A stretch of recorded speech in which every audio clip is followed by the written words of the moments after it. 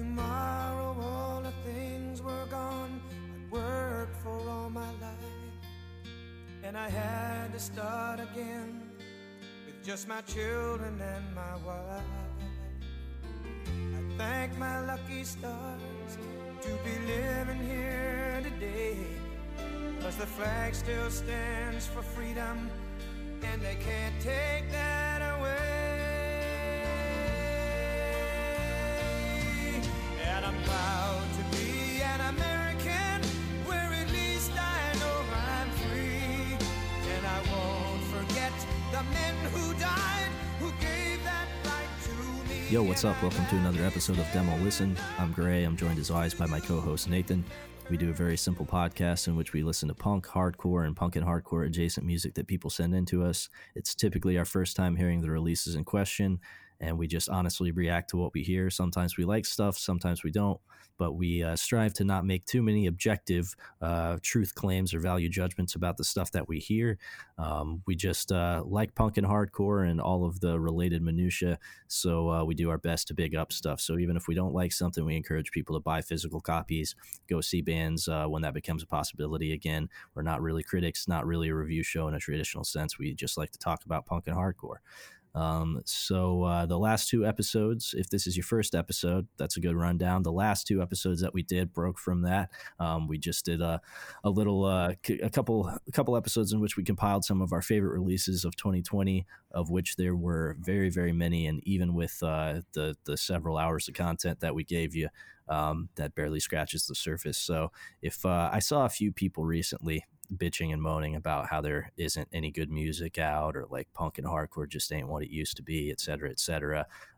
If you want that to be swiftly disproven, just go listen to the last two episodes that we did and do some of your own research. You'll find that you're sorely mistaken. But if you found your way to this show, you're probably not of that super lame grass is greener mindset anyway, so I probably don't have to give you that disclaimer. Nate, what have you been up to over the last week? Anything interesting? Any highlights? No highlights, nothing interesting. I sit in my basement and don't do a whole bunch of anything. You know what I mean? So, and literally nothing has happened in the past week. So, not a lot to talk about. That's true. There's certainly been no culturally significant events in the last week. So there's nothing to touch on there. No. So honestly, I mean, we can jump right into music this week if you want. We don't have to hit it with a preamble or anything if you're ready to jump into it.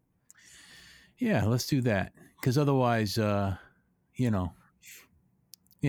that. Yeah, we could get derailed real easily. We would get derailed real fucking easy. So let's just get right into it. Yeah, okay. I think that's a good idea. So the cue this week, it's just at first glance, it's looking like kind of a mixed bag. There's some stuff in here that like I know for a fact I'm probably going to fuck with, and then there's some stuff in here that gives me serious pause. So I'm hoping that we get a nice mix, like a nice representation of like the whole spectrum tonight. And I hope that I'm pleasantly surprised by some things and proven wrong too. Have some of my preconceptions blown out of the water. Yeah. So the first thing that we have up is something that wasn't sold to me with a great deal of it just wasn't effectively sold to me. Let's put it that way. The band is Out of Touch. The release is Character Witness. They are a newish band from Indianapolis, featuring JS of Indianapolis fame. He sent it in. He described it as three stoners who just recently learned how to play their instruments, and him writing rants and doing vocals over the top of it. So that doesn't really sound like a promising prospect. But hey, he submitted it and it's in the queue. So I guess we'll find out. Maybe. Yeah. Because I assure you, I'm not listening to this outside of the context of the show with that description. Okay. Next up, we have Pariah with Swallowed by Fog. This is a band of New Jersey heavy hitters. This was actually sent in by Nate Wilson. Those in the know will know that Nate Wilson ran Gloom Records for many, many years. He was also in Devoid of Faith, Das Oath, Monster X, among many other bands. I think one of the cooler parts of doing this show has been seeing like what dudes who have been playing in bands for many years have like found out about the show and sent in bands and stuff, just because it's cool and also affirming to see like people who have been at it for a long time still interested in it and still actively engaging with it, and even better, still actively starting and playing in bands. So that's always like a dope and a dope experience. I always like when people are kind of like poke their heads in and are like still around, you know. So I see this band also has members of Kill Your Idols in it. Uh-huh. I'm sorry that I thought you guys were a bunch of fat hillbillies from Tennessee. Yeah, for sure. That was one of my favorite podcast moments, honestly. So next up, we have the band Slut Bomb from Ohio with their 2021 promo. I don't really know anything about this. It was sent in by Daryl Glass, who I believe plays in the band. I think this was described to me as power violence. I don't know anything else about it, so I have no judgments. Then we have Prison Affair with Demo 2. The first Prison Affair demo was really sick. Yeah, I like that. I'm certain that I've heard this as well because, well, actually, it's almost the same artwork with the, dick-nosed, whatever that World War II meme is. Yeah. I know that you have heard this because you showed this to me. So yeah. You showed me the first demo and I enjoyed it quite a lot. It came out at the end of 2019. So I imagine if this is as good as the first demo, I'm sure I will fuck with this. Then we have High Cost with What's Living Worth. This is a band from New York. It was sent in by Josh. I don't know how to pronounce your last name, Josh. Josh Gowan, Gaon, Gowan. I don't know. I saw Anthony from Gel also big upping this. The cover art is cool, but I don't know anything about it musically. I just saw a few people recommend it, so hopefully this is good.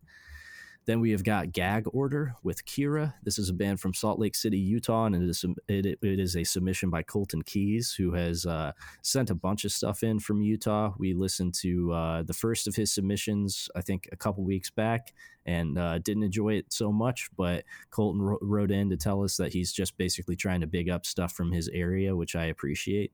For sure. Keep it up. We'll... Yeah, for sure. I think there's some more emails of his sitting in the inbox that we'll get around to in the coming weeks.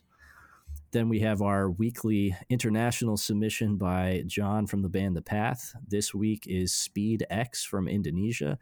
The name of the record is something that I'm sure I cannot even come close to pronouncing. Rang Yang Menya Dikan. That's about as close as I'm sounds like you're making fun of it. It really does. Yes, it sounds like I'm just making up Indonesian, but that's what I'm reading in front of me. That's as close as I can get to a phonetic pronunciation. Then we have another name I'm not going to be able to pronounce. This time the band is hailing from the Netherlands. It's Krigshetzer. I'm not sure. Demo 2020. This was sent in by Jeremy T. Said that it is like D-beat crusty stuff. It's on Wolves of Hades Records, and I believe that one of the dudes who plays in this band also runs Wolves of Hades Records and does like a lot of the art for the releases on the label. Yeah. Then we have Real World with Problem Child. This is a band from, I'm not sure where the band is from, but I know that it's out on Homie Shit Mag, which is a label out of Toronto. And listeners will perhaps remember them from our episode in which we listened to their a release from their band Flashback with their North American nu metal tape.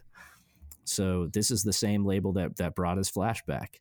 Not a super glowing review, but maybe this will break from the mold that was established on the North American nu metal tape. Maybe Homie Shit Mag is an incredibly eclectic label. Who knows? Then last up in the queue, we have a band called Kissies with their Split with Splendor. This is a band from Asbury Park, New Jersey. It was sent in by Luke Hendricks. Luke said that Anthony told them to send this in, and that it is a screamo band that they play in. I don't know if Anthony's trying to punk you, Luke, since a screamo band by the name Kissies is like pretty much antithetical to anything that we have ever enjoyed on this podcast. But I'm going to go into this with an open mind. I might be pleasantly surprised. Who knows? Yeah. So that makes up the queue for this week. Let's roll the dice and see what's up first. All right, up first is number 4. Okay, number 4 is the Prison Affair demo. The Bandcamp is prisonaffair.bandcamp.com. This is a band from Barcelona, Spain. As I said, their first demo that came out over a year ago now, November 2019, was really good.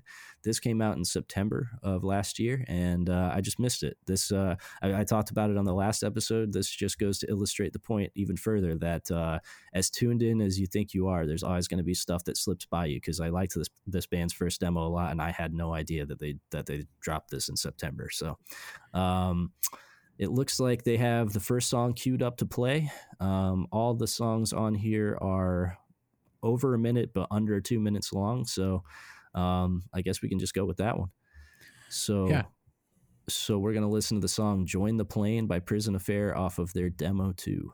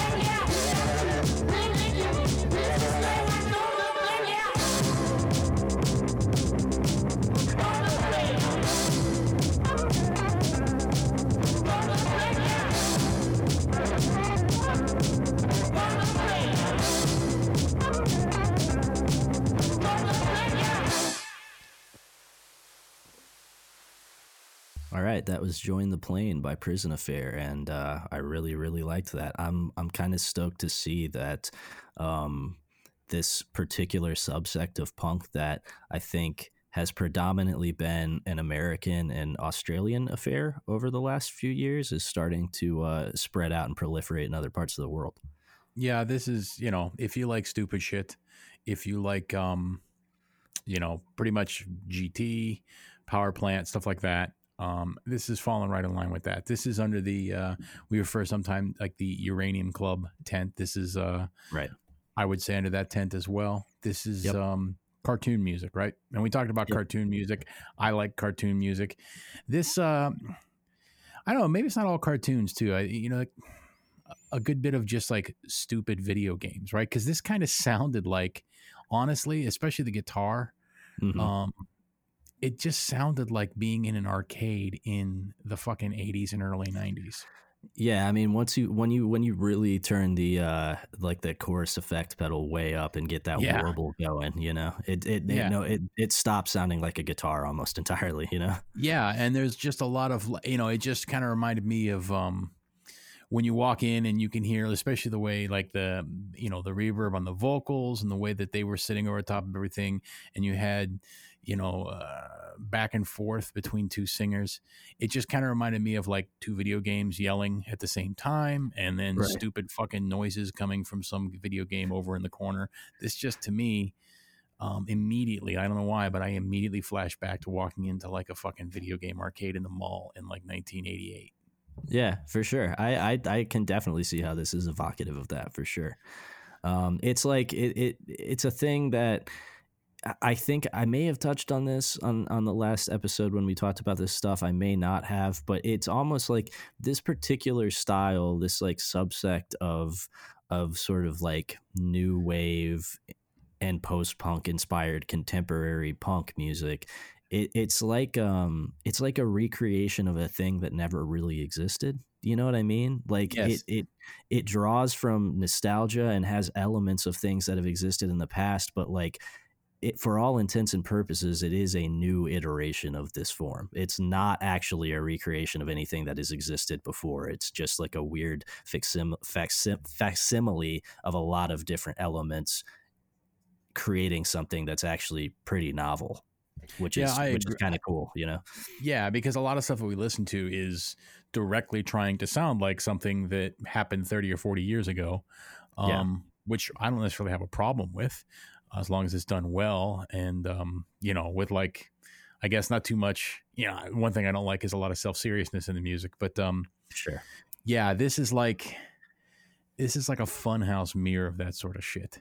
Right, exactly. Yes. Right. Like this is Earth 2 Devo. You know what I mean? It's like it's in the lineage of Devo and Oingo Boingo, and those bands are often thrown out as points of comparison, but it's definitely it's a different thing. It's a form unto itself, and I've really enjoyed like engaging with this shit as it sort of developed over the last like 5 years. I mean, it's been going longer than that, but I think it's really come into its own over the past like 5 or 6 years as like a distinct form.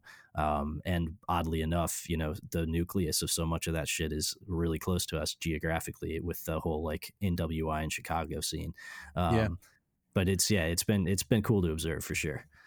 And another good thing about this band is they have an aesthetic that is immediately recognizable and pinned down. Which that continuity between releases, I think, helps people. We've talked about that before. When you've got a fucking mess of cover art and logos and shit like that, or you change too much from one release to the next, it's I don't know. It just doesn't stick out in your memory. It doesn't stick out to people. And this, I mean, the Kilroy figure with the dick nose peeking out of the fucking escape tunnel in the last release. He's peeking out of a jail cell, right? Yeah.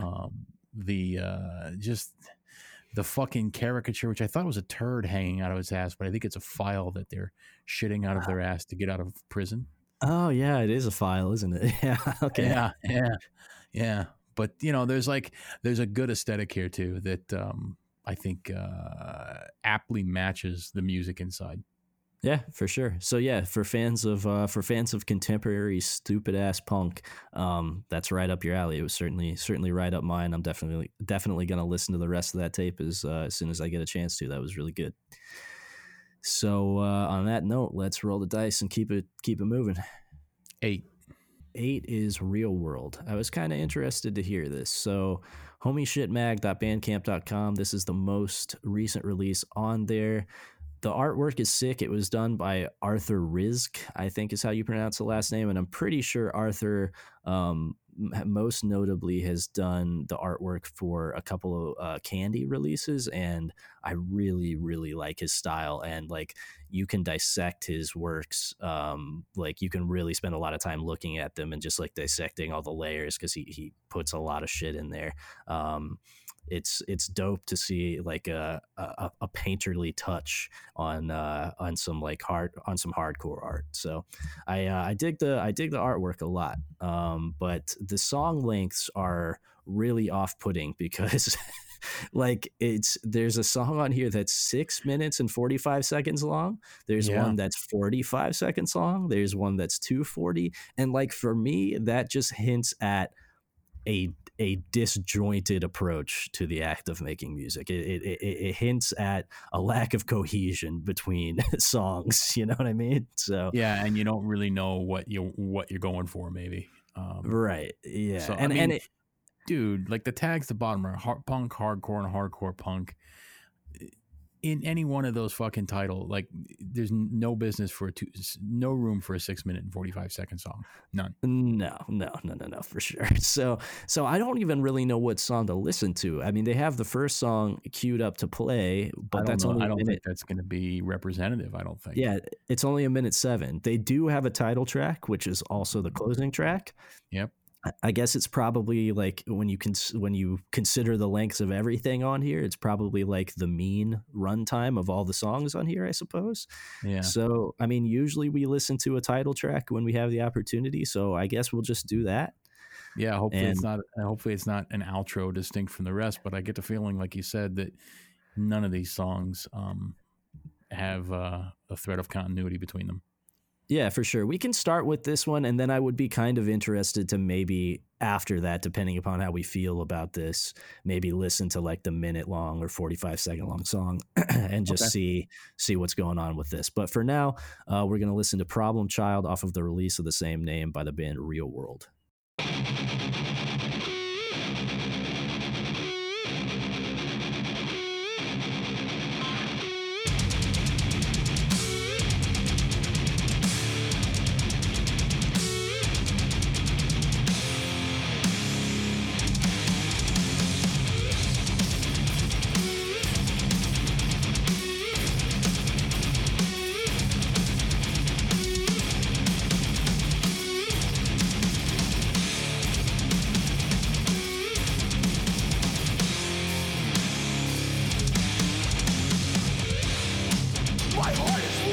with my head in a cage, spinning in circles trying to turn the page. Always move forward but my head's in the past. A problem child but I know it won't last.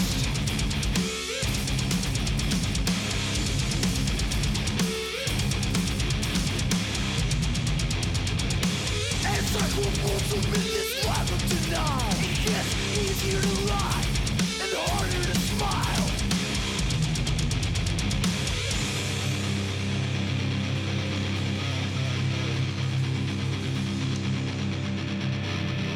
Say what you want, but you won't change me. Problem child, can't you see?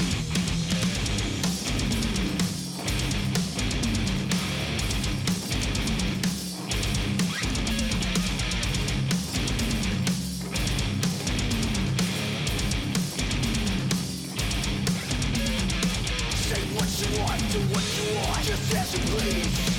Say what I want, do what I want, you won't change me. Say what you want, do what you want, just as you please. Say what I want, do what I want, you won't change me. Okay. Yeah. What? Say what you want, but you won't change me. Okay.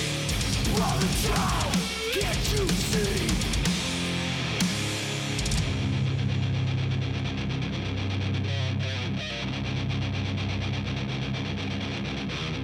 As I grow older in this life of denial, it gets easier to lie and harder to smile.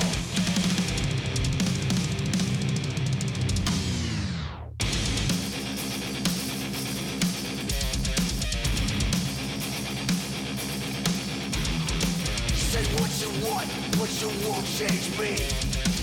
A problem child, can't you see?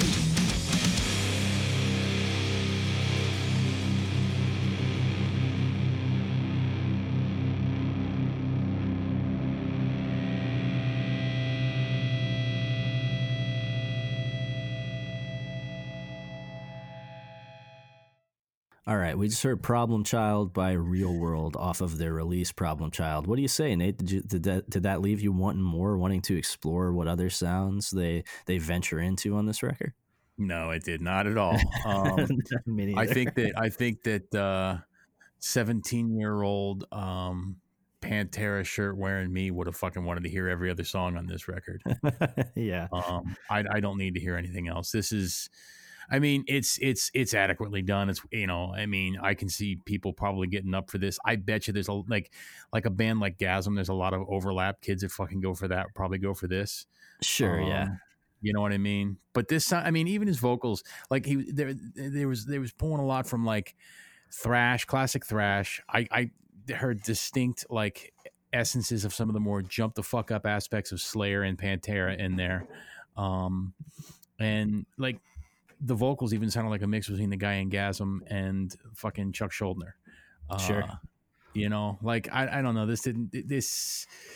See, okay, so the picture, right? The artwork we see, right? We see the problem child, right? The prodigal problem child, right? Nobody understands him. Nobody gets him. He just wants to wear his fucking camo pants and his Vans and wear his hoodie and be alone in his fucking bedroom. And it looks like there's some dirty panties on the ground that maybe he was sniffing or something, right? You know, because I don't think his dad in the background is letting him bring home anybody, right? Probably not, no. And you know, why would you want to bring home somebody to that fucking hole that you live in, right? Sure. I mean, anybody that's got a room like that, you need to reassess seriously. I don't give a shit how old you are. I don't give a shit what fucking problems you are. Problem number one is cleaning your fucking room up, right? Yeah. That's problem number one, right? That's going to make you feel so much better. So there's the problem child, right? And I'm more of the man with the giant scissors in the back right now. right? Yeah, gazing through the window. Gazing through the window and knowing that there are two courses of action. There are two paths that the prodigal problem child shall take. And number one is that this becomes a lifestyle for them and they fucking flame out around 35 or 40 and then are utterly and completely fucked. You know what I mean? Right. Right? Like just completely fucked. Their life is cashed. And there are very little prospects. They are going to probably lose a leg to diabetes by the time they're 60. They're going to have multiple failed relationships with lots of fucking kids that are all suffering because of the world that they brought them into, right? They are totally ill prepared to deal with the consequences of their action. So that's number one. That's one pathway. And what you're going to end up with is a guy with like 6 teeth in his head that's basically, you know, still got the same, rocking the exact same fucking look that he was when he was a problem child at 17, right? Plenty of those motherfuckers around town here, right? Plenty of those motherfuckers that are my age and still rocking fucking chain wallets and Junkos and long ass fucking goatees and shit like that. Yeah. So that's one route. And the other route is he's going to flame out in 3 years from this shit and turn into his old man in the background right there. Right. Right. Yes. Yeah. Because the path that he's on is clearly not a sustainable path. Right. And that's how I feel about this music. This is not music that is that stands the test of time and is sustainable, as we bring up time and time again. Right. This is fad music for a certain fucking, you know, I don't want to say age group, but a certain cohort of folks that are in a certain period of their life. And that's all it is. That's how I feel about this, right? For sure. Yeah. I don't have a ton of animosity towards this, but yeah, it's music that largely you age out of this iteration of hardcore, metal, punk, whatever. It's not something that ages gracefully if you age gracefully, right? Like if you gain any perspective or wisdom or taste in your years, this music is going to gradually lose its appeal to you. That's just my that's one man's perspective, right? Sonically, I think your Gasm comparison is on point in the sense that like they're clearly trying to emulate aspects that they heard in that music and not necessarily doing a bang up job of it or filtering it through a lens that arrives somewhere vastly different from where Gasm arrives. And actually, if you look at the poster in the background of the artwork for the record, there is Gasm on one of the flyers that's on the wall there. So yeah, I see that. So they're not disguising that influence. But yeah, I mean, I chuckled to myself a few times while I was listening to this, just because like it has all the hallmarks of a group of people trying to do a thing really hard and really earnestly and like just not arriving where I think that they imagined they did in their head. You know, it is fairly competently done as far as like the musicianship itself. The production is okay, but man, I don't know. It was just the jump the fuck up aspect of it, like the pinch harmonics. I'm pretty sure I heard a part during the song where like the riff was being mirrored by like some rototoms or something low in the mix, which I can only imagine they were trying to emulate like a Sepultura Roots kind of vibe there. That would be my guess, especially from just like the rhythmic element of the song. I don't know, man. I think this reads to me as some younger kids, not young, not high school, but like early 20s who are really enamored with a lot of different types of music that have existed over the last, a lot of different iterations of metal and hardcore that have existed over the last 30 or so years and are trying to blend them into like an elegant and cohesive combination, and not really arriving at anything particularly compelling. That's my takeaway. Where is this band from? Do you know? I don't know. I'm not really sure. They may very well be from Toronto themselves. Actually, let me check. They have a Bandcamp, but they have the label up or the record up on their Bandcamp, but you can't hear any of the songs there. So okay, homie shitbags like that, huh?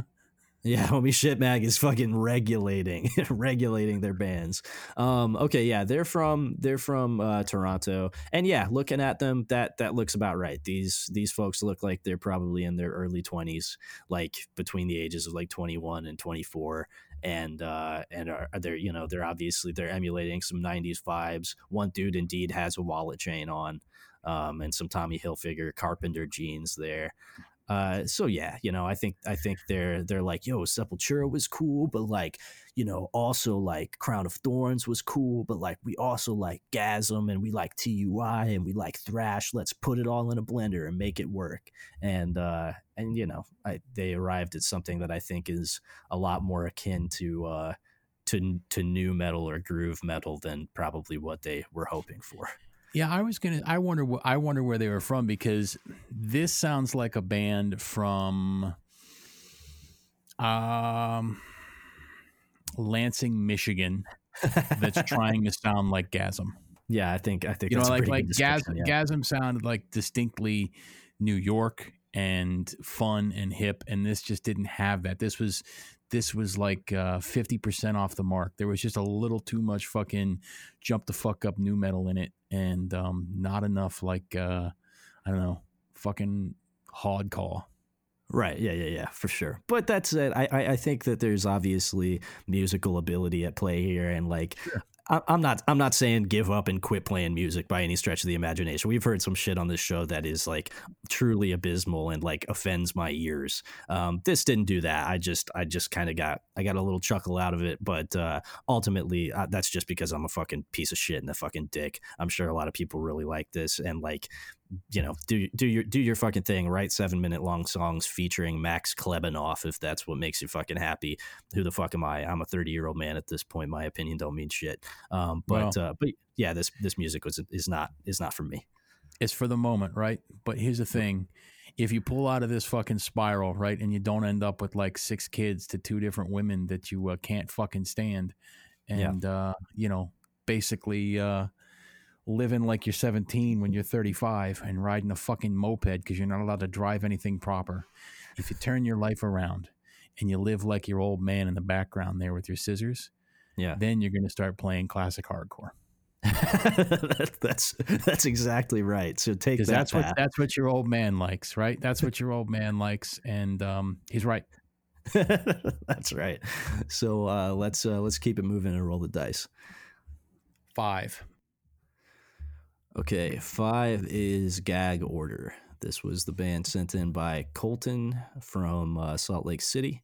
The Bandcamp is gagorderofficial.bandcamp.com to make sure that, nobody's finding their way to the imposter gag orders. They want you to they want to let you know this is the official site that represents the official views and music of the band Gag Order. So this looks to be their first and only release. You're already shitting on them. Well, it's just they're already shitting on them. Like they haven't even done anything wrong.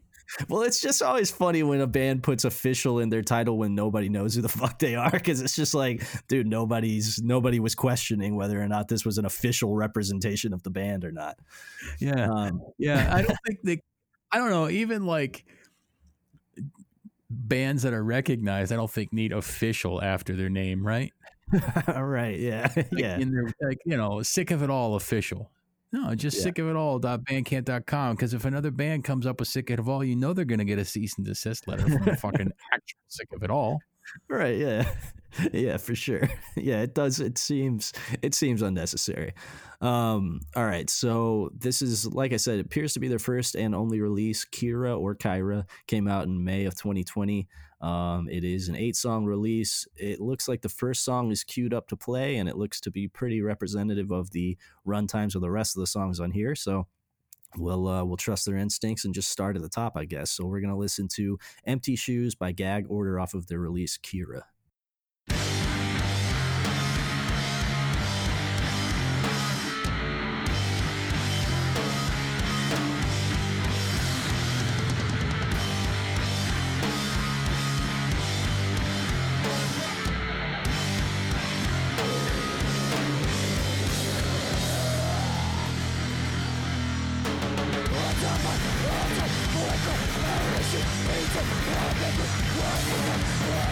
What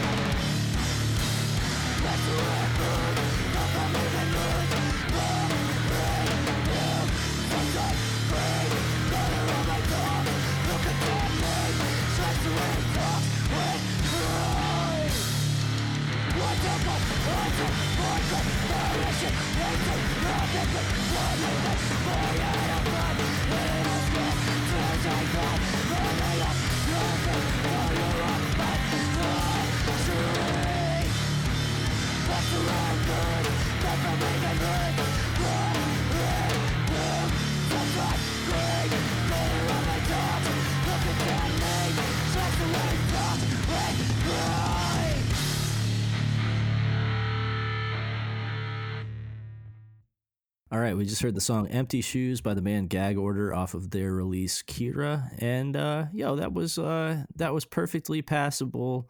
Basement hardcore. I've seen that band play in a million different iterations, a million different times over the years, and I've never been mad at it. That's my takeaway from that. Yeah, I feel the same way. I've seen a million bands that kind of sound like this. They do kind of get lost in the fucking blur, you know. Mm-hmm. But you know, it's just fine. I mean, there's nothing wrong with it whatsoever, and that's a reliable fucking book on a local show. Yeah, for sure. Yeah, I feel like the vocal delivery in that, however, I liked like the just basically like random fucking like out of sync delivery with the music in many ways.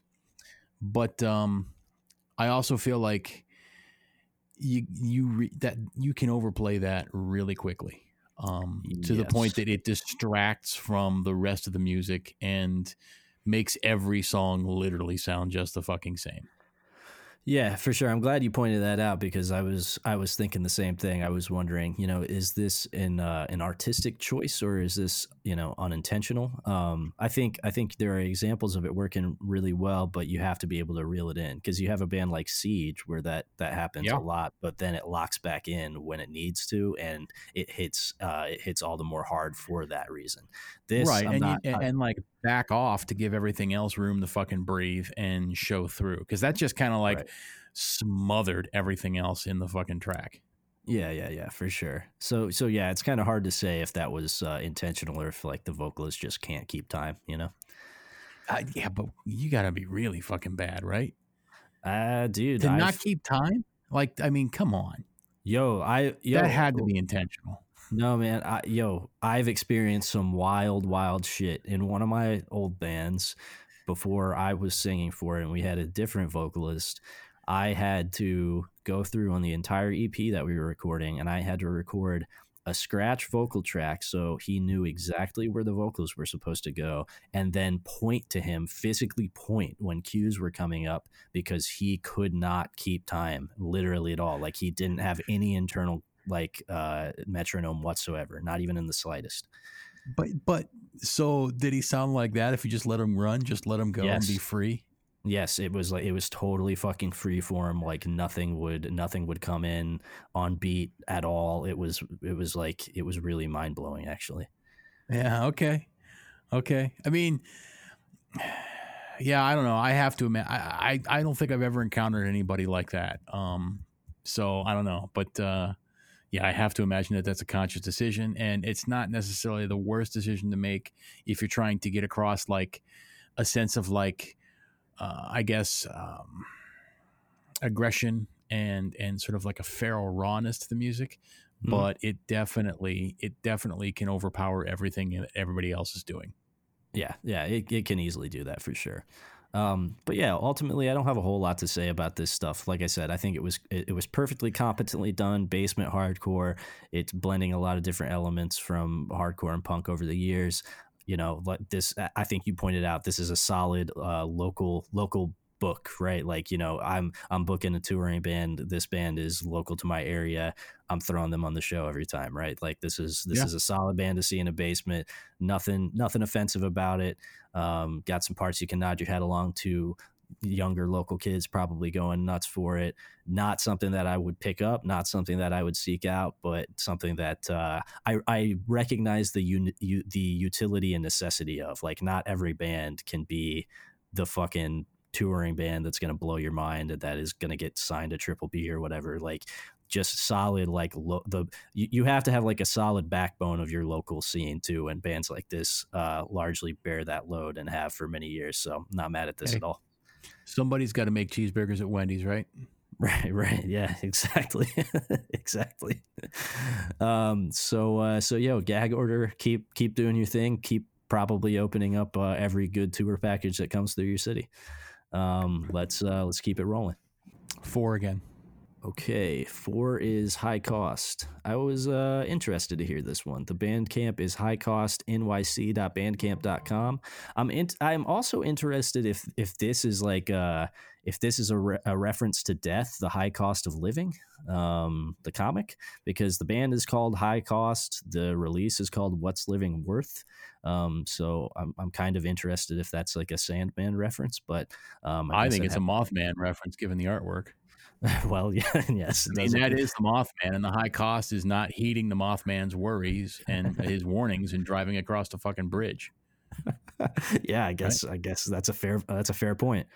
Yeah. So again, this band has the first song queued up to play. There's not a title track on here. It seems to be pretty representative of the runtime, so I guess we can just go with that. So we're gonna listen to Left for Dead by the band High Cost off of the release What's Living Worth.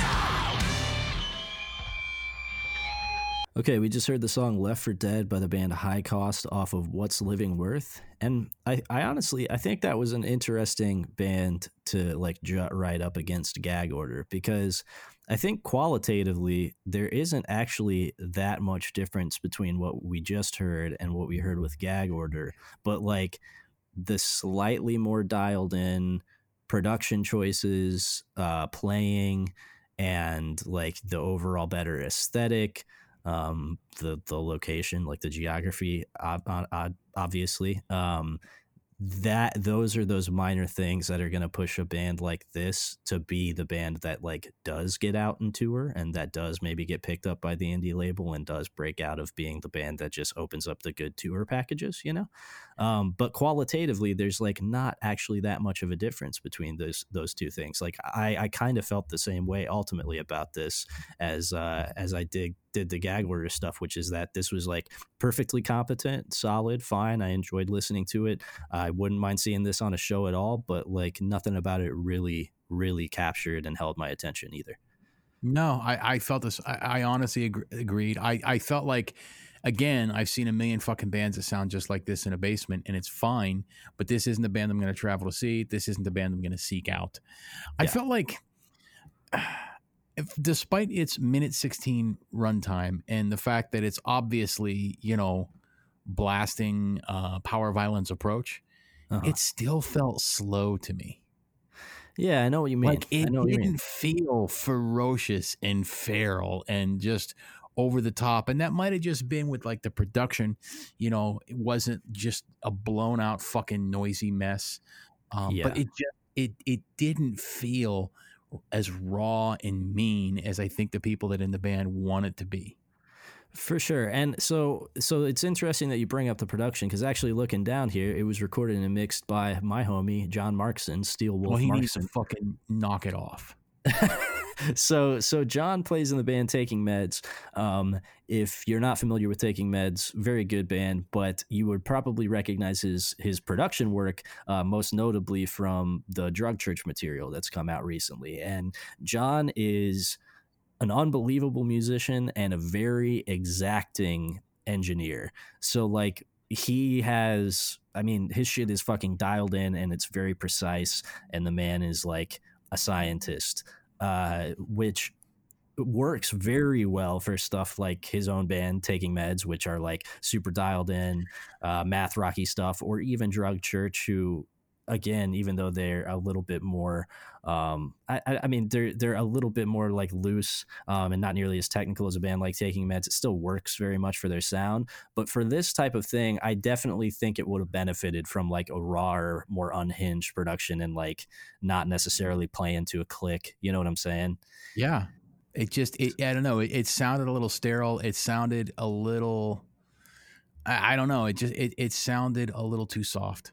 I don't know. Yeah. And it's just how it was to me. And it seemed slow, like I said, despite obviously what they're playing and their approach. And I don't know. So I'm also in a, like my mindset right now is a little different because I listened to like 2.5 Revenge albums today while I did a road trip to go pick up the recording gear. And that's a band that, I mean, the music is entirely fucking unhinged. It is in almost every way a complete deconstruction of like what you think of as fucking music, right? Yeah.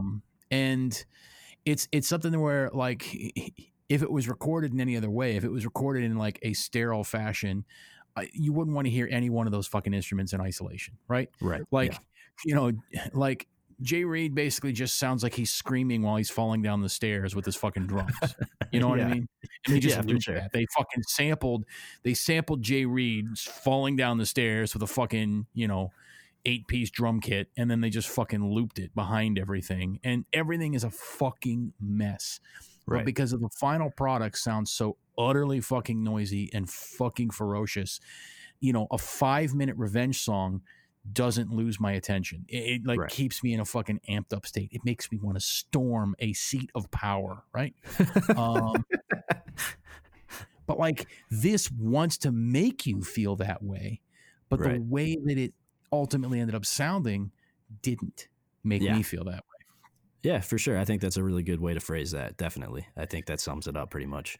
So yeah, like I said, qualitatively, not a lot of difference between Gag Order and this, but I imagine this is going to get a little bit more shine just because it's a little bit more cohesive product and end product, like with a dialed in aesthetic with a higher production value. They're in a better spot. They're in fucking New York. That helps. They probably have homies. You know what I mean? It's probably not easy being a hardcore band in Salt Lake City, Utah these days. But yeah, this is perfectly fine. Not something I'm going to seek out, but if they hit me up for a show, I'd definitely book it. I'm sure this is fun to watch. I got no beef with this at all. Just not blown away by it. So the guy the fellow that recorded this, obviously I don't know him. Steel Wolf, you said? Yeah, Steel Wolf. Yeah. Is this the guy that we tried to like set up in opposition to Willie Killy? Yes. Yeah, it is. Yeah. Funny enough, if you go back to the recording in 2018, High Cost, Wilk Chamberlain did that one. Wow, look at that. Damn. So John is getting the previous Wilk business. Yeah. Yeah. That's so he's pulling away from Wilk a little bit. But, I'm just saying, I don't know. I'm just saying, it's probably something to it. I don't know. Well, Joe, shout out to Steel Wolf then for getting Wilk's cast-offs. All right, you want to roll the dice and see what's up next? Damn, we're fucking blazing because we didn't rant about how goddamn wonderfully chaotic 2021 is turning out to be, right? Who would have thought that ritual excrement upon the portraits of the prophets would reap such immediate rewards? Indeed, who would have thought? So what, we have 6 left, right? Yeah. Let's hit it. 6. Okay. So 6 is Kissies. The Bandcamp is kissies.bandcamp.com. This is their split with Splendor. Yeah, I don't know. Wait, is it Splendor or Splendor plus KPG? Yeah, it must be Splendor plus KPG. I'm too old to be hip to this fucking lingo, man. I don't know what's going on. right? Yeah. What kind of fucking goofballs and drugs is this fucking slang about now? Oh, I think maybe it's a split with 3 people. It's a 3-way split, so it's a comp. It's a comp. Yeah, split cassette with KPG from Middletown, NJ, and Splunder from Philadelphia. Okay. Yeah, this depending upon how many releases are by each band on this split, it's a comp, right? well, we know that Kissies has at least 2 tracks on here. They have 2. Yeah. I think that if any one of these bands only has 1 track on it, it's a comp. Okay, fair enough. So yeah, like I said, Luke, you sent us your Screamo band in good faith. Anthony recommended that you do so, presumably in good faith. Anthony knows what we like, so maybe you all know something that we don't, and this is gonna fucking kick our asses. So the song that was recommended to us was the first one, Hey Boys, so we'll listen to that one. So we're gonna listen to Hey Boys by Kissies off of their split with Splunder and KPG.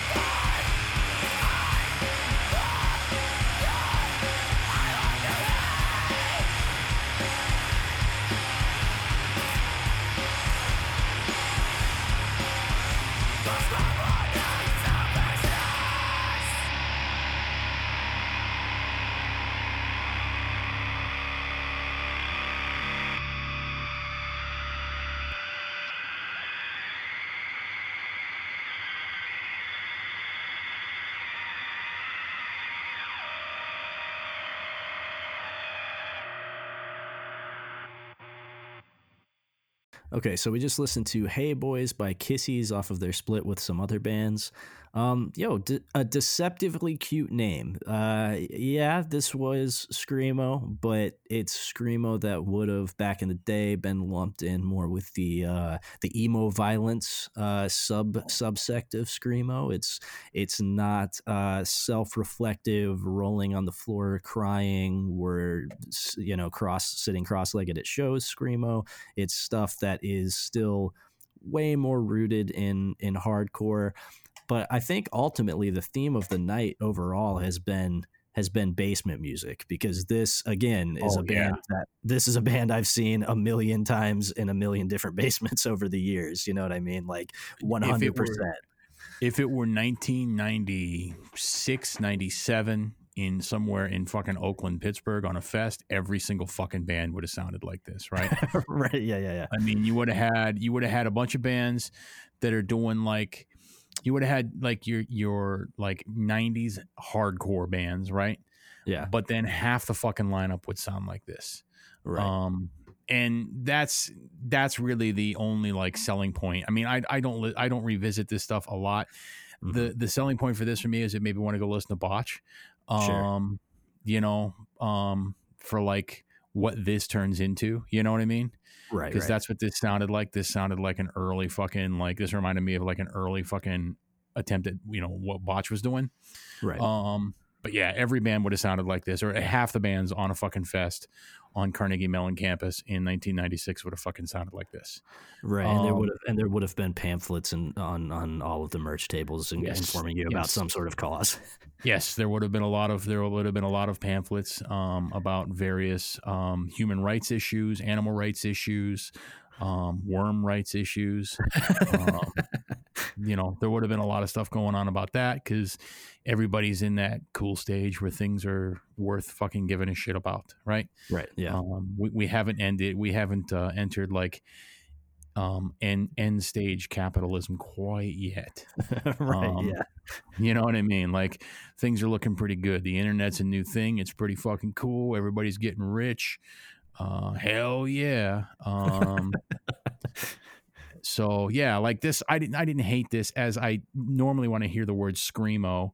Yeah. Fuck, you might as well have just lit a fucking cigarette in front of me. I'm turning around and leaving. You know what I mean? Yeah. So I didn't absolutely hate this. And the thing I like about this too is like the people that play this inevitably are always like shabby, extremely nice, yeah, kind of shy fucking weirdos. For sure. Yeah. I mean, every fucking time they stumble into this shit naturally. You know what I mean? Yeah. For sure. Yeah. It's rarely put on. Right. It's like, it feels much more organic and real in many ways. So I didn't absolutely hate this. It's fine. This isn't it's fine for the nostalgia trip for me. Yeah. But been there and done that. And congratulations for taking me back to 1997. Yeah, for sure. I mean, again, I kind of feel the same way. I caught the tail end of a lot of this stuff in the early 2000s, and I've seen plenty of bands that sound like this in basements across the country. I find it kind of endearing that the same, as you characterized, shy weirdos are still clinging to this sort of music. And I think it does a disservice by kind of categorizing itself as screamo, because to me, without the preconception, right, without the name Kissies and without you guys self-describing as scrams, to me this is just in that sort of amorphous world of sort of chaotic hardcore, metalcore, punk that is pulling from a lot of different influences and landing at this thing that is kind of hard to categorize. So I mean, maybe socially the DIY scene that you're a part of, you feel as if you fit more into the contemporary screamo scene, and like I'm certainly not I'm not trying to give you a lecture on how to self-identify, but I'm just saying without the preconception going into this, I probably wouldn't. I mean, I certainly would have made connections to that kind of stuff, but I wouldn't have immediately been like, yes, this is screamo. I just would have been like, yo, this is like chaotic hardcore basement music, you know what I mean?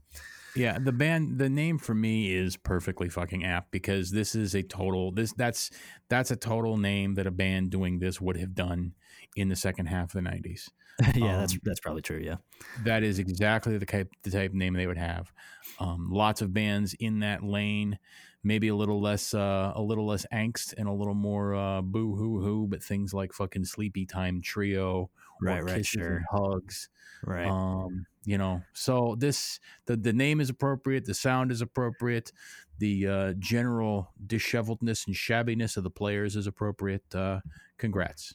Yeah, for sure. And yo, y'all got off pretty much scot free by being, a screamo band on Demo Listen. Man, we didn't roast you at all. You know what I mean? So I mean, seriously, with screamo as a descriptor, you were seriously putting your head into an unknown hole in the wall. Yeah, for sure. And you managed to pull it out unscathed. So good for you. Yes. You even got a little kiss on the cheek while you're on the other side. Yes, sir. So, all right, let's we got a lot of messages to tackle, but we've been cruising through these, so let's just tackle one more band real quick, and then we can pivot to messages. All right. Hold on, the dog came down and I dropped the die. Hold on. My dog that likes to vacillate between being friendly and nice and unpredictably fucking savage came down and suddenly was like sniffing around my feet, and I didn't realize what he was, and then he popped out and I was like, oh buddy, and I reached for a treat and dropped the die. So Word. 3. Okay, 3 is Slut Bomb. Not a great name out the gate, but you know what? I'm going to give you the benefit of the doubt here. The Bandcamp is slutbomb.bandcamp.com. This is their 2021 promo. What it's promoing, who knows? An upcoming LP, perhaps. It came out on a lathe cut, 7-inch. I want to assume. They are fucking popular. Yeah, or they did 30. They did 37 inches. I think is what actually is the actual answer there. Okay, so it actually does say what it's a promo for. It's a promo for their second full length 8612 coming later in 2021. There you go. So this was sent in by Daryl, who plays in this band. I'm not sure what they do in this band, but it was described to me as power violence and fastcore, and it looks like those sentiments are mirrored in the tags below. So I guess let's just listen to the first of the 3 songs on here. So we're going to hear Federal Arms Dealer by Slut Bomb off their 2021 promo.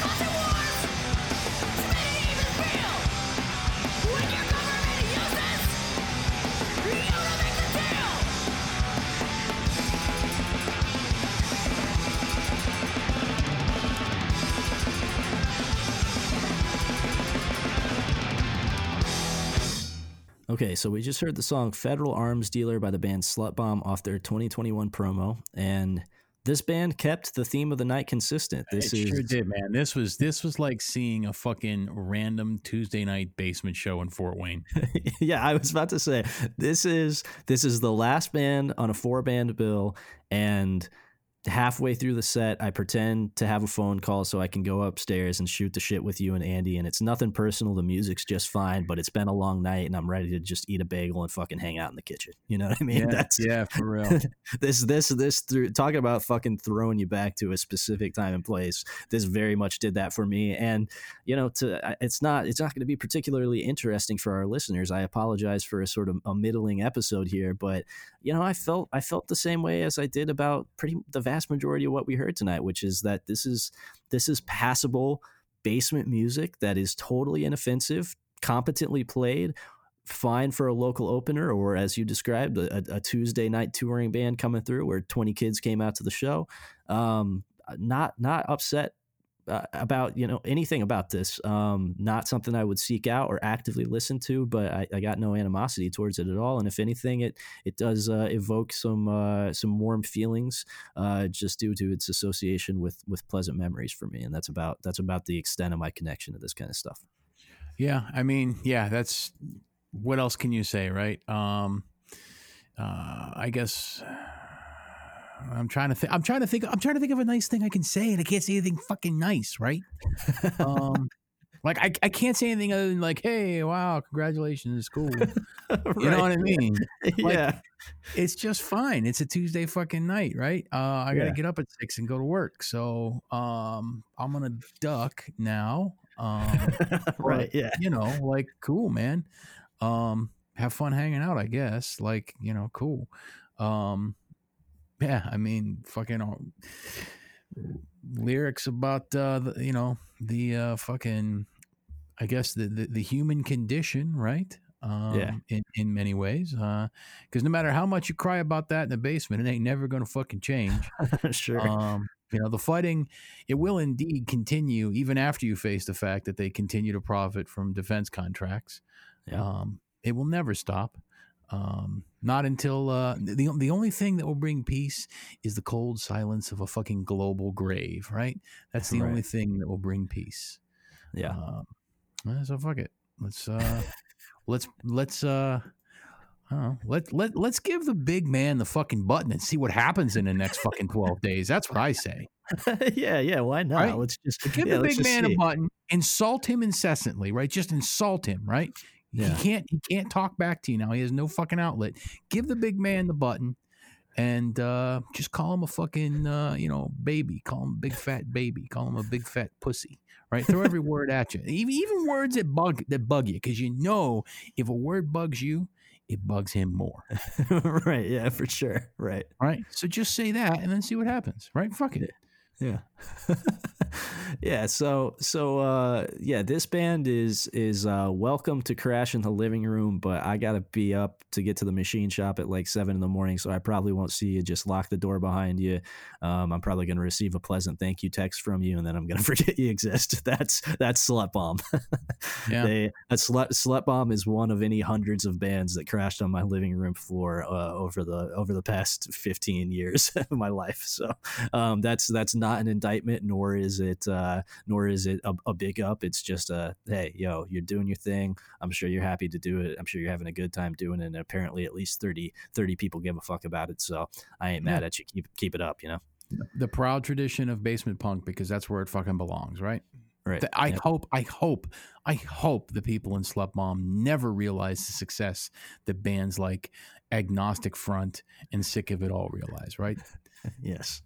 I hope that this is just a passing fancy, and as it should be, unless you really want to be a fucking loser talking about it, when you're a grown adult.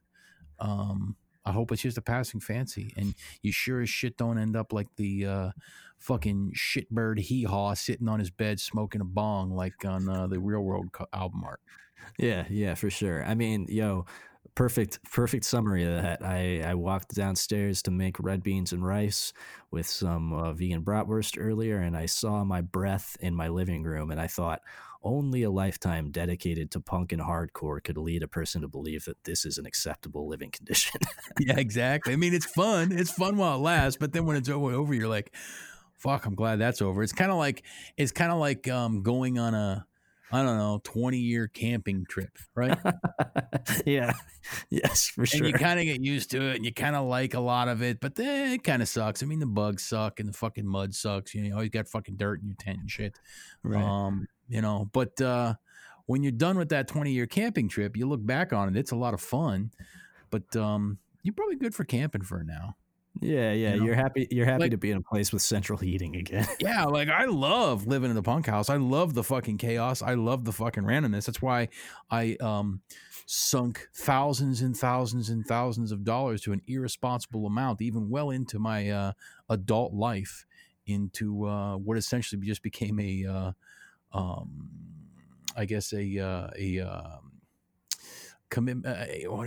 word I'm trying to look for is waste of time. Sure. No, not really a waste of time. I'm feeling particularly fucking salty tonight because I don't think that we're up to the task of fighting an army of retarded, racist, conspiracy nut jobs. You don't think so, huh? You don't think America really has the wherewithal?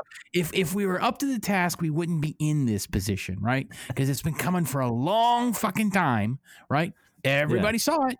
Everybody saw it. And I'm not just talking about like what happened on Wednesday, and I'm not just talking about like the past couple months. I'm talking about the past 20 fucking years, right? Because we have this orgiastic ritual of jingoism that we just constantly fucking twist ourselves around in for 20 fucking years after 13 fucking crazy people from the Middle East decided to ram airplanes into the side of fucking buildings, right? Right. And even longer before that. And I just don't think we're up to the task. I Slut Bomb, you're gonna have to come a whole lot fucking harder than that song to be up to the task of dealing with the shitstorm that we have acted like wasn't fucking happening. Yeah. and it's just got my mind in other places, man. So I'm kind of in a fucking mood. I think a lot of people are in a fucking mood. Yeah. But hey, you know what? Next time, I guess now we know how not to storm the Capitol, right? That's true. When our team does it, we'll have a well-informed battle plan.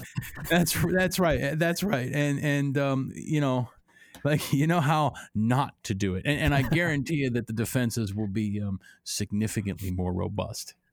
Yeah, I imagine so, especially when there's a lot more black and brown faces in that crowd. Yeah. I don't know, man. I'm just so fucking tired of these fucking people. I don't even want to talk to them. I don't want to deal with them. I don't want to re-educate them. I just want to fucking go away. You know what I mean? Like, I don't even give a shit if this place is standing as long as I can get the fuck out of it. Yeah. That's how I feel.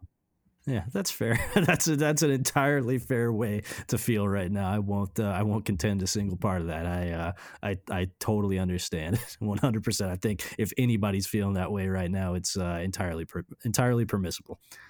Yeah. So on that bright and cheery note, you know what? We got plenty of time. Let's do one more and see if we can turn this around. Let's see if we can get a fucking headliner. The reason we came to the fucking show in the first place, right? Okay, yeah, sure, that's fine. Yeah, it's our show too, you know. It's our fucking show. We're only an hour and 12 into it, and lately we've been doing like fucking hour and 45, hour and 50 minutes. So let's do one more. Okay. And see if we can turn it around. See if we can find that juice, find that reason to drive to fucking Chicago, right? Okay.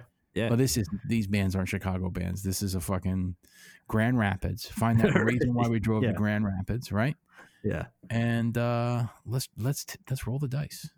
Okay. Yeah, let's do it. We got 4 left, right? Yeah, 4 left. 4.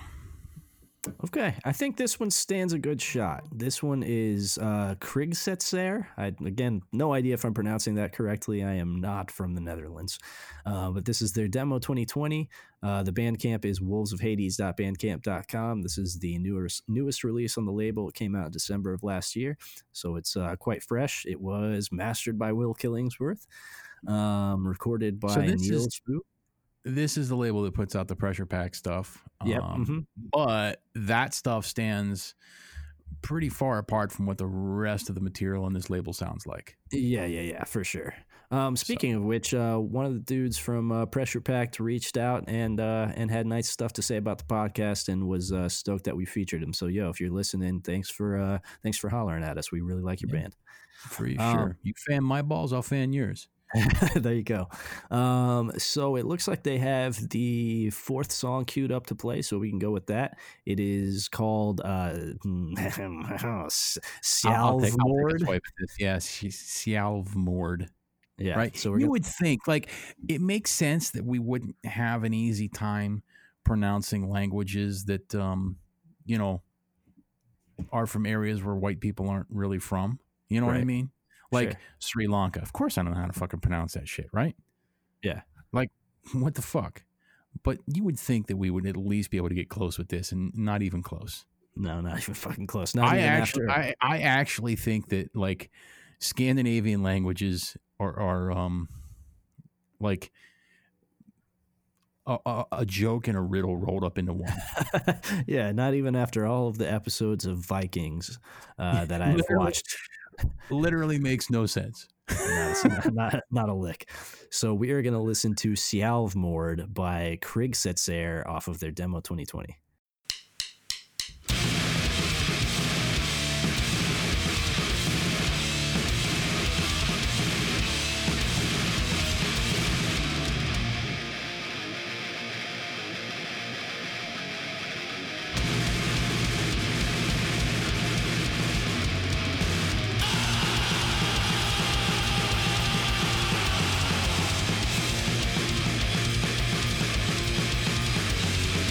Bye.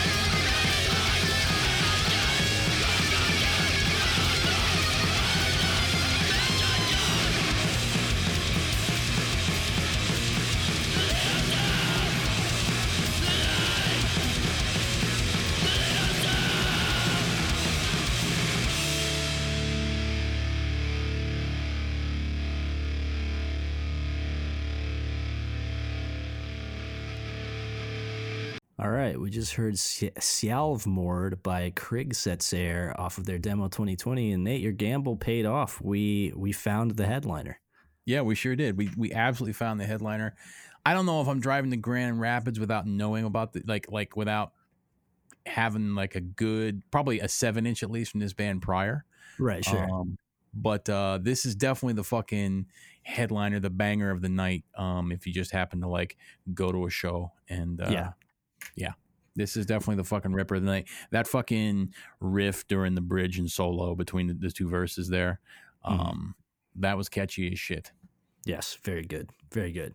Overall, everything about this was really, really solid. We commented on the fact that there is definitely a D-beat renaissance, and I'm really stoked on the combination of sort of traditional hardcore and old school burly D-beat that is going on right now. It scratches several itches at once for me, and this did that very, very well. This was really fucking sick. I got nothing bad to say about this.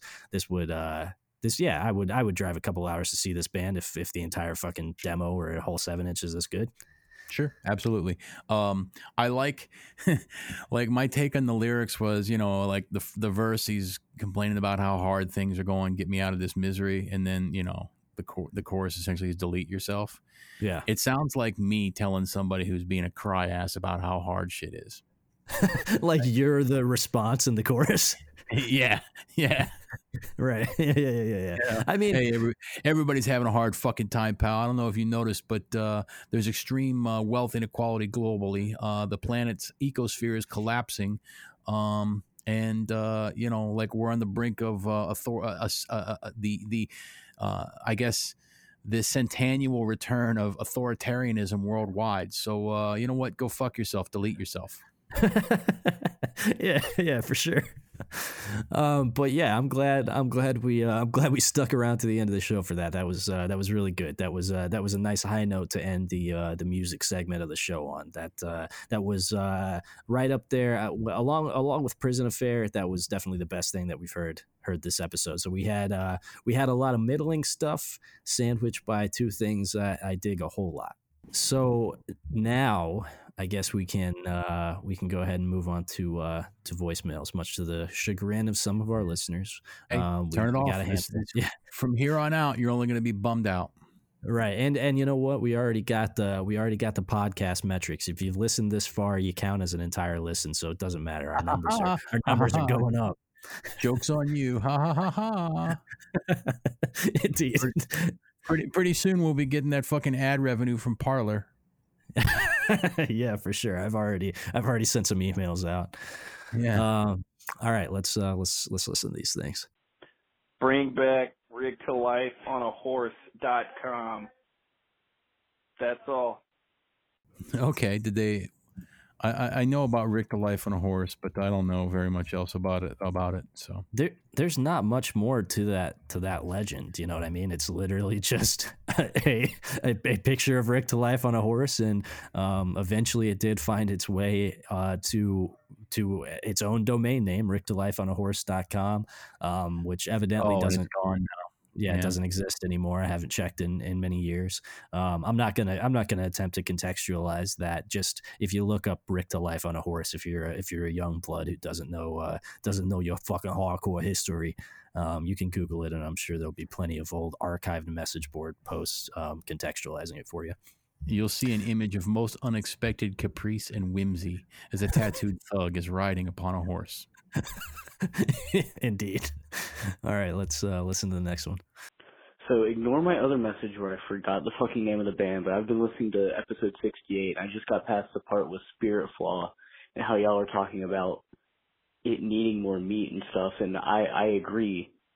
And one thing that I would like to note is that they kind of gave me like judiciary vibes a little bit, like especially Axis of Equality era being like a kind of connecting point that you could draw to something that they were doing, but it seemed like they did something that I feel like a lot of younger bands do nowadays, and that's hit the breakdown and think that that's, the culminating end point of the song, that, a hardcore song should always end with a breakdown. Is it just me, or is that seeming to be like a thing that, y'all notice a lot of younger, newer kids doing when they write, their first or, first few releases and give bands their first couple shots. No, it's definitely a thing. Yeah, for sure. I think it's been a thing for a very, very long time. Yeah, it's definitely a thing. I mean, and it's like, in many ways, like, yes, a lot of people think the breakdown, erroneously think that a breakdown needs to be the fucking filling of the pie, but what it actually is the cherry on top. Right. Yes. You know what I mean? Like, it's not, it shouldn't be the main substance of the fucking song, if you ask me. That's I mean, there are plenty of people that disagree with that and write nothing but songs that are just a breakdown. Yeah. Hey, cool. Bet you'll forget about it. Yeah. But whatever. It's definitely because I don't know. I mean, it seems to me as a talentless hack that it's an easy gimme to put into a song. Definitely. Right. Yeah. Well, which is why I think a lot of younger bands do gravitate towards it, because they don't have the necessarily, a lot of time anyway, unless you're dealing with some young prodigies, they don't necessarily have the ear for songcraft yet. That's a thing that comes with either an immense amount of innate talent or just years of practice. I think it's just the assumption is like, well, maybe the song isn't that sick, but we throw in a good fucking hard mosh part here and kids are gonna go off. Kids are gonna buy the t-shirt. Kids are gonna buy the demo. And largely, I mean, that's often true. You know what I mean? You can sneak by on the power of your breakdowns for a while, but I think that also, like, yeah, it is true because kids are fucking gullible, right? Sure. That's what catches your fucking ear when you're a kid, right? Yeah. That's what you get, right? You eat the fucking cherry off the sundae first. Right. So that's so that's what got you into it in the first place. That's what you gravitate towards. That's what you think the fucking point is. Yep, for sure. But we have a repeated mantra on this show that the mosh part must be earned, and I stand by that, and I think it's a lesson that young bands would do well to learn, and most of them, if they stick with it long enough, do piece that together and get better at their craft as time goes on. But yeah, it's just it's like the path of the dark side or the light. The dark side, it gives you vast power, but it's a shortcut. At what cost do you get that power? And that is the cheap unearned breakdown. All right, let's listen to the next one. Okay there, everybody. This is your good pal Yannick from Nova Scotia, back again to tell you Nova Scotia hardcore on top. Fuck you. But big RRP to the big man himself. RIP, hardcore. We love you, mate. For a bit. But back to the real topic. Someone said Yannick is embarrassing. Yannick is a top tier character, and you won't put respect on his name. Fuck you. I have to agree. I think Yannick is actually the highest tier character that shows up.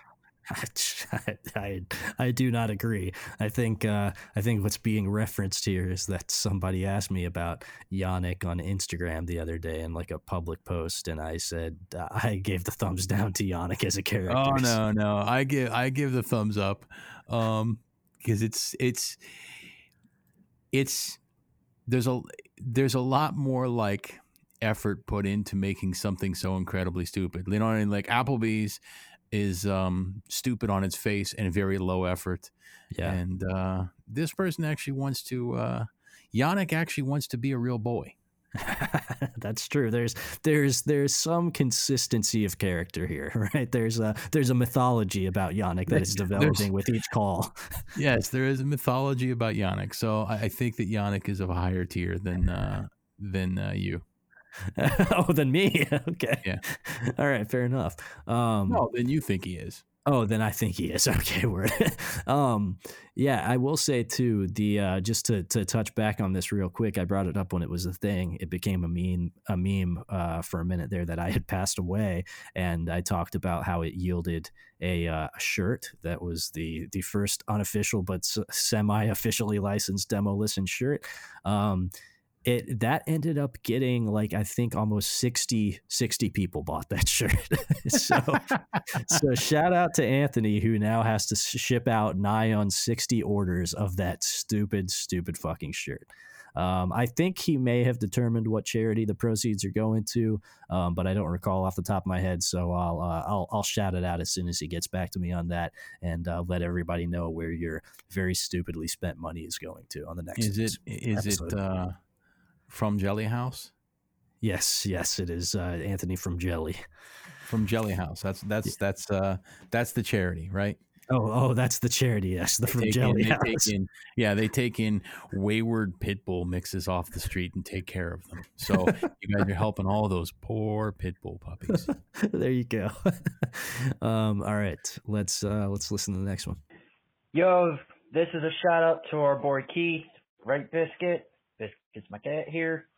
But yo, Keith, I know you have no problem with me being like maybe like 30 pounds under your weight, but being fat, and you being a wannabe National Guard fuck who thinks he's like some military hero who's going to go overseas and kill whoever the hell he wants that isn't white.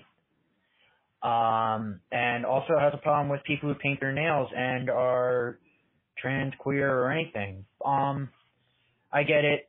You're still in the closet and you don't believe your sexuality is spectrum. You kind of a bitch. Your wife's eventually going to consensually have sex with every dude in that fucking Discord or podcast group. When hardcore shows are back, I'll go to Texas and I'll stab you because you're a homophobic idiot. And that's what happens. You get stabbed. So get bent and come to Philly and I'll fuck you up. All right. Man, I tell you what, this fucking daily ritual of mine is really fucking turning shit around right now. It is. Your fucking chaos magic ritual is reaping benefits. Honestly, dude. Honestly, 6 days in, we're not even fucking 2 weeks into the new year, right? Yeah. I'm telling you what, people are going to be terrified of Satan come September. Yeah. So to provide a little context for that, that was AJ. Any regular listener of the show knows that, could sum up that much, or could surmise that much rather. Some kid found his way into the Facebook group after somebody posted like a screenshot of his post in like a merch group asking like a ridiculous amount of money for some stupid hoodie or something, or he was looking for a hoodie and willing to pay a ridiculous amount of money, and everybody just started kind of just roasting him lightly. And then the kid popped into the comments and tried to clap back, and he got roasted into an early grave. Like, he immediately left the group, right? Evidently, AJ went out of their way to message Keith and actually have some sort of conversation that has now evolved into an actual personal grievance. AJ, all I can say is I see the trajectory of your life go. You're going to be a Rick to Life esque character at this rate. You're calling into random hardcore podcasts that Keith certainly doesn't listen to, leaving rants entirely devoid of context about how you're going to stab people. You're on a Rick to Life trajectory, and I want you to pump the brakes. Like, that was crazy. Like, that was the first time that I think that a message was ever left in, like, I'm gonna assume, seriousness. Yeah. To like a third party. Yeah, for sure. A third party that will never hear it because they certainly don't listen to this show. Dude, we are a fucking shoe-in for that Parler sponsorship now. We absolutely are. Fingers crossed. We're the last bastion of free speech, right? Yeah, that's right. We are. We really are. We're a shining beacon in the dark. A shining beacon of free speech and tolerance in the dark of anti-fascist rhetoric, right? That's right. That's what we are. So anybody that wants to come and tell us your deepest, darkest secrets, please do. I swear nothing bad will happen. Yeah, pinky promise. Right? Yeah. All right, let's listen to the next one real quick. So I think my last message was maybe unintelligible, or did not go through, or you just don't care about what I have to say. But bring back Rick to life on a horse.com, motherfucker. How much is it to host a website? I'm not sure off the top of my head. I guess how much would it be to pay a service to host a website that's just a picture of Rick to life on a horse? Because this is DIY culture. You bring it back. Oh yeah, that's a good point, right? Yeah, that's you right. want something done, do it yourself. All right, if you want it done, do it yourself. Just cough up. I don't know. What do you think? Probably, I don't know, $25 a month. Yeah, I was gonna say like probably $20 a month, maybe. That ain't shit. If you feel so strongly about it, $20 a month, that's nothing. That's a couple. That's a couple meals. What, if you feel passionate about seeing a legendary doofus on the back of a horse, of a sleek animal, it's money well spent. Yeah, I agree. Also, your message was not unintelligible. It did go through, and I mean, I guess no, I don't care about what you have to say in a more meta sense, but no, like you left one message on the 26th and then left another one on the 28th. So, we don't record episodes of this show every fucking day. We congregate once a week and we go through the messages that we've gotten. You also left it the day after Christmas. So to think that we were scrambling to get together to record our punk rock podcast right in the midst of the holidays, I think you've gotten the wrong impression about the type of people that we are. But no, we did hear your message loud and clear twice, and I think Nate's call to arms on that it stands. You want to see something done, get out there and fucking do it. All right, let's listen to the next one. Yo, friend of Gray, enemy of Nate, Fatty Hurst here. Nate, you trash talking motherfucker. How dare you say I'm not fat? I'm fat as fuck, motherfucker. I'm 6'2", I'm 315 pounds, motherfucker. No muscle. 100% slab and bone. My boyfriend's got to roll me out of bed in the morning. We got a special contraption that FDR used just so I can stand in the goddamn pictures, you piece of shit.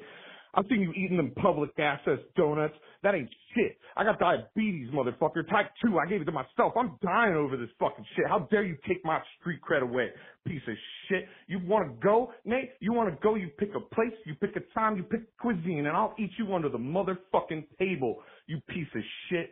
You want to come down here? We can go fishing, we can go shrimping, and I will bury you under the shells of the crustaceans I consume, all right? Don't even fucking step to me with that shit. Anyway, glad you guys liked it. That's my favorite call that we've had all time. That's the top call. Yeah, that was really, really good stuff from Fatty Hurst. So, Fatty, you are definitely fat at 6'2" and 315 pounds. In fact, you would have been a sideshow in the late 1800s, but so would I.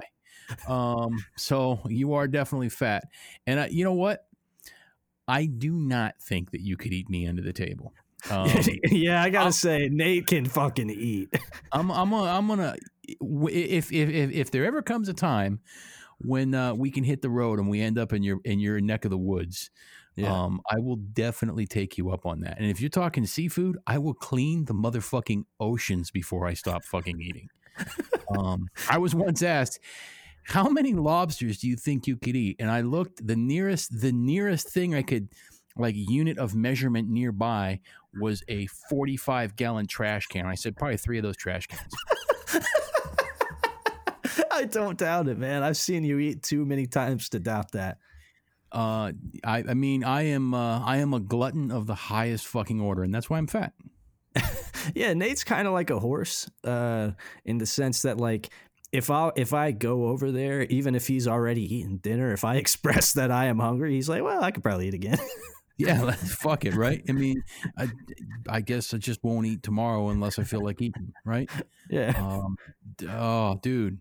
For sure, there are very few people, and unless you're talking like 800 pound, I'm eating 5 chickens a day and like 24 eggs for fucking breakfast fat. Yeah. Because that's literally how many fucking calories I need to maintain my bulk. I will fucking kill some food. Yeah, It's not even a joke. Like, I have to be careful. I would be so much fucking fatter if I gave in to my insatiable world eating hunger. Yeah, for sure. Yeah. Yes. I would. I hope that. I hope that I live to witness this, because I would sit in awe watching you two eat. And of all of our listeners, I feel like I've forged some close relationships with some of them, as close as a long distance internet relationship can be. But Fatty's definitely one of the tops in terms of people that I would just genuinely like to shoot the shit with. You know what I mean? So I hope that this fantasy and this challenge, I hope it can come to fruition and become a reality. I'm just gonna go eat a bunch right now, just because I'm all fired up. Yeah, right. Fired up. I'm hungry as shit now. I ate a bunch of red beans and rice and fucking bratwurst earlier, and I'm hungry again just from that message. So and I am, fittingly, I'm the fattest I've ever been. I stepped on the scale and I was 200 pounds. So holy shit, you are fat. I haven't seen you in a while. You must be getting really fat. Yeah.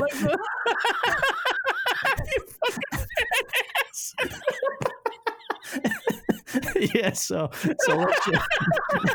let's just keep it going, I guess.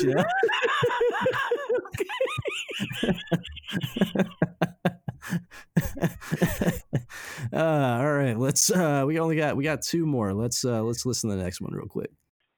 Greg Gordon, if you got time to listen to Title Fight and Fiddlehead in your adult life, you got time to fit in an AJ segment on every single Demo Lesson podcast episode. AJ, I want you to bring it twice as often and twice as stupid. Peace out. Oh, there you go. See? So I got caught out by Fatty for, I guess, untruths that I tried to spread. And you just got called out, man. You just got called out for shitting all over AJ. Yeah, I also got called out for my music taste here, that if I have time to listen to Title Fight and Fiddlehead as an adult man, then I have time to fit in an AJ segment into every single Demo Listen podcast episode. I think I can't contend that. Fair enough. You know what I mean? You brought a valid argument to the table, and I won't claim to have a valid rebuttal. Fair point. All right, let's listen to this last one and then wrap it up. Yo, Nate and Gray, what's up? It's G. Michael Thomas calling, MC calling from, Canada. Just parked my car, and I was calling because I just turned on the podcast this morning driving to work, and it just made me feel really good. And I was like, man, I love this podcast. There's something about it. There's just the way these guys talk. I really relate to it. So I was calling just to say thanks for making the show. And then I heard it in the queue. King Cobra's Crude Christmas. You guys are in for a treat. I shut off the episode. This is one of the greatest albums I've ever heard. I'll put it to you this way. I own 2 physical copies of music, period. Both of them are by Dr. King Cobra, JFS. That's what's up. This is going to be the best episode ever. Peace, Demo Listen. Okay, so we were just talking about King Cobra before the episode. We were, yeah. So, G. Michael Thomas, I'm sorry that you were probably let down by the actual reveal on the episode when you got there, because we had no idea how to take King Cobra, because at the time we had no context for it whatsoever. Luckily, my friend Meyer Brown, who plays in Moist Boy and who is the founder of the Demo Listen Discord and a connoisseur of all of the remotest, trashiest, most insane reaches of culture in all its many forms, promptly informed me after listening to the episode about King Cobra JFS, about his YouTube channel. And as I was sharing with Nate before the episode began, I've been delving deeply into the Cobraverse over this past couple weeks, and I'm getting really into it, man. I've learned all about the saga of Homeboy Scotty. I've learned all about the saga of the fake girlfriends. I'm getting really into the lore, man. And now with the knowledge that who King Cobra is, and just coming to be an admirer of his work in general, I'm definitely going to go back and listen to the King Cobra Christmas album like in its entirety now, because now I understand it. Now I can place this where it needs to go in my head and fully engage with it. And I think I'm going to really fucking love it. Yeah. So you've heard now, my initial impression is that it's not terribly funny. I think that it was somebody just trying hard not to try hard. Like it didn't sound like it was coming from like a genuine dude. Right. But this is a real one. This dude is a fucking real one. And so that changed my whole perspective on him. So I'm sold. I'm going to be watching some King Cobra videos here just to get caught up because holy shit, what a fucking window, right? Yeah, for sure. And King Cobra, if you ever hear this, Josh, I hope that you do find that of-age goth girlfriend that you've been looking for, who also has Asperger's, also plays guitar, is also into Cradle of Filth and Children of Bodom. I think that she is out there for you, King. Just keep looking. Don't shut your heart off. Don't wall up that beautiful soul of yours, because she's out there. You just got to be willing to let her in. Yeah, for real. And post more cooking videos and recipe videos. Yes, because I am very much into those. For sure. So on that note, I guess we can wrap it up for the day. We've been going long enough. I'll do the quick housekeeping. If you want to send music into the show, it's demolistenpodcast@gmail.com. Just make sure that the submission is a year or less old. I also finally got around to quite a few of these. I think half of the submissions were ones from the thread in the Facebook group. But really, the best way to get around the best way to ensure that we get around to listening to it is sending it to the email. If you want to join the Patreon, it's patreon.com/demolistenpodcast, and $5 and up gets you access to all the content we've been doing for the last year or so. And there's a lot of content coming out right now because we're in the middle of doing our deep dive into the Napalm Death family tree. I just put up episode 3 last week. We are recording episode 4 tomorrow, and it's going to be 4 of probably like 10 episodes. So there's a lot of shit coming up. I think that it's probably going to be 4 of at least 10. At least. We've definitely got 2 on Mick Harris, right? Yeah. Yep, for sure. Or there's definitely 2 there. So, and I bet just because it's probably 2 on Shane Embry. Yeah, for sure. I would almost guarantee it. So then by the time we get up to Bill Steer and fucking Bill Steer, yeah, for sure. So yeah, it might very well go over 10. So if you're in a golden age of Demo Listen Patreon content, because it's just going to keep coming week after week for the foreseeable future right now. And then if you want to call in, it is 260-222-8341. Just try to keep your message brief and concise, or call in and be totally unhinged. That also yields good results. If you like the show, rate and review on iTunes or your podcatcher of choice. Tell your homies. Look us up on Parler soon, and we will catch you next time.